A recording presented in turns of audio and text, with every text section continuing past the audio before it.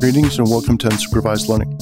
I'm Daniel Miessler, and this show explores the topics of security, technology, society, and human meaning. Every Monday, there's a news and analysis episode that curates tens of hours of reading into a concise 15-minute summary, as well as regular episodes featuring essays, interviews, and book reviews on these same topics. The goal is to provide a weekly, concise, and curated update on the most interesting things happening in the world, and to explore ideas that give you something to think about and prepare you for what's coming next.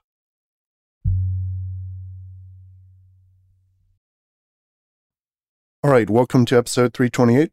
This is Daniel Miessler. Starting off with security news, the FBI, U.S. Treasury, and CISA are warning that North Korea is actively targeting blockchain companies. They are specifically talking about the Lazarus Group, which is known to operate out of North Korea. It's pretty remarkable that a government is starving its people through policies that keep it isolated and sanctioned, and then it employs hacking groups to basically find it money to survive. Talk about work pressure. Imagine your job being to hack the planet so that your government and your country can continue to exist. Lapsus, which has become known recently for hacking Microsoft and Okta, has also hacked T-Mobile and stole its source code. T-Mobile said the method of attack was using stolen credentials on operational tool systems. The Five Eyes say Russia is planning cyber attacks against rivals supporting Ukraine. They issued an alert that said Russian attacks have the ability to compromise IT networks, steal large amounts of data, and to deploy destructive malware. Keeper security. Are your organization's passwords at risk? In the modern work environment, employees access countless apps, services, and websites. How many of those credentials are stored on sticky notes or shared on spreadsheets? How many employees just use password 123 for every system? Keeper Security's enterprise password management platform enforces strong passwords and makes it easy for teams to securely share credentials. Keeper locks down login details, infrastructure credentials, confidential documents, and more in a patented zero-knowledge vault. Plus, it takes less than an hour to deploy. Get started by visiting keepersecurity.com/unsupervised learning.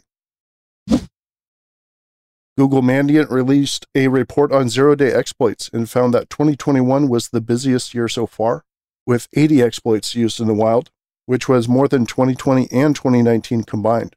They also said most exploits came from state actors, led by China. Israel is looking to deploy a new higher-powered laser called Iron Beam as part of its Iron Dome missile defense. The system can shoot down multiple types of threats that can't be handled accurately by missiles, and it also only costs about $1 to fire this thing, as opposed to $100,000 for the other system, and it also works better on shorter range targets, or in other words, things that you only learn about that are very close to you, as opposed to seeing them far away. Cisco Umbrella has a default SSH key that allows the theft of admin credentials, but only in non-default situations. So if you have a default configuration, you're not vulnerable to this. QNAP says users should upgrade their NAS firmware in order to patch existing Apache vulnerabilities. And C-Metrics out of Israel raised $6 million to provide a single source of truth to CISOs regarding their risk posture. Technology news, it looks like Twitter's board is likely to accept Musk's purchase of Twitter, which of course, Scott Galloway said would not happen. More on that later. Netflix is in serious trouble after a 37% stock drop due to its losing subscribers for the first time ever. Looks like they're blaming account sharing, so you should expect that to get much harder to do. And they're also looking at a cheaper ad-based model to get revenues up. Amazon is getting into the AR/VR headset game, which I personally think they'll do very well in this space. And the reason for that is because they ship products. They're not always great the first time or even the first few times, but they iterate aggressively. I think they'll just move faster than anyone else. And while it probably won't be as good as a rumored Apple device, I think it'll likely be more innovative than both Apple and Meta. And that's just because of how fast they move. Kind of like Tesla versus BMW. Like BMW has more luxury and it's kind of a nicer feel, but you just get so many upgrades constantly from Tesla. And I feel like that might be kind of a similar situation with like an Amazon AR VR setup. Meta is investigating Sheryl Sandberg for allegedly trying to kill a negative story about her ex-boyfriend. Kevin Rose launched his NFT called Moonbirds, and they've already sold over $200 million worth. Stripe is partnering with Twitter to pay creators using crypto. And Elon Musk has raised another $675 million to dig more tunnels for his Boring Company. This is the company that wants to beat traffic by creating underground tunnels between key places. So it's basically like trains, except for underground and for cars. Human news: Canada is banning foreign home buyers for 2 years. The move is designed to reduce price increases for Canadians due to outside investors. Basically, investors are getting heavy into real estate, and they're just buying up everything. And they have tons of money, more money than most Canadians, and it's hurting the market, so they're banning it for 2 years. The U.S. has forgiven 40,000 student loans and has provided aid for 3.6 million others.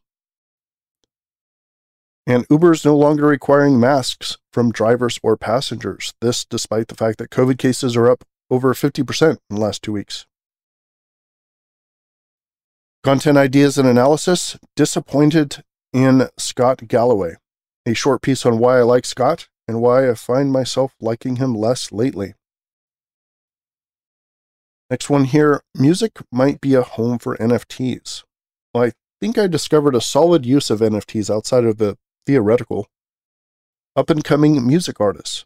So there's this really interesting service called Catalog, which is pretty cool interface for listening to music in its own right, but the main feature is actually offering NFTs that support the artist. So think of it this way: what industry has rabid fans for little-known groups, but where artists make very little money unless they already have made it?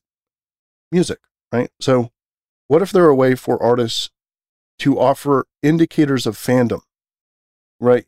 A way to attribute that you are, in fact, the person who was into them very early on. This is a thing that people love to say about bands that they supported. Oh, I was into them a long time ago, before they got big. Well, what if you have a digital way of doing that, right? And it comes with bragging rights later. And there are some services that are doing this, and you actually get a share of royalties that come in if the particular band or the song or whatever blows up. So that's really powerful. To me, it feels like product market fit. Just leaves the question of implementation and adoption, which are not small things, but it's very early here. The next question is, what other spaces are similar? Where else is the market completely failing creators? And specifically where there's a fan base that would love to support these folks, but they don't have a compelling way to do so. And this is why I'm a little bit up right now on crypto/NFTs. I feel like the first phase of just total garbage is kind of coming to an end. And now we're starting to see, okay, is this thing real? And I'm seeing some use cases that look like it actually is real. Who knows if this iteration will finally be the one that sticks, or if the ideas will endure and the tech will just crash. Who knows? I definitely don't know, and nobody does. But I'm definitely seeing opportunities that are being left by traditional technologies that this is potentially filling.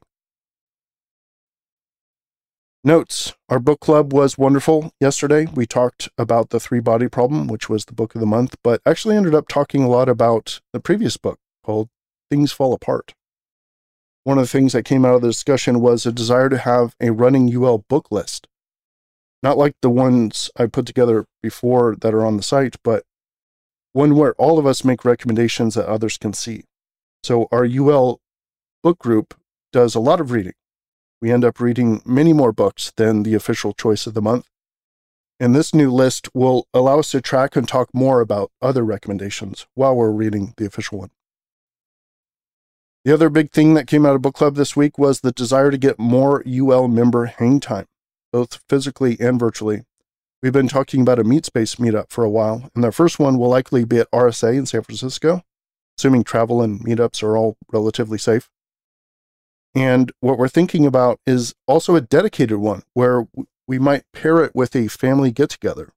We're thinking like Big Sur, potentially. So during the day, everyone does stuff with their families, and then at night, we have a bunch of UL discussion and hangout time. So I think that would be pretty cool. And separate from the Meatspace stuff, we're also looking more seriously at a second monthly virtual meetup. So going for a month without seeing each other is too long, we think. And we're looking at making it like the second Friday of the month. So book club would be the last Sunday of the month at 2 o'clock PST. And the other meetup would be the second Friday, 2 p.m. PST also. We're still thinking about the content of that meeting, but I'm contemplating maybe a lightning talk from a member, like a possible theme for the meetup, which was Tim's idea that I think is good, or a possible question for all of us to answer as like the opener for the group. And then the general discussion about that topic and sharing of news from everyone. Having just read Dunbar's new book on friendship, I'm going to be looking to incorporate a lot of the wisdom from that book, because it talks a whole bunch about, what humans need from groups and from relationships. And I can think of no better group than the UL group to experiment with putting knowledge like this into practice. So really excited about that. Discovery, Sam Harris had an excellent conversation with Eric Schmidt on the topic of AI and its coming impact on society. NASA's Perseverance captured a solar eclipse on Mars. Solar eclipse, that means something went in front of the sun.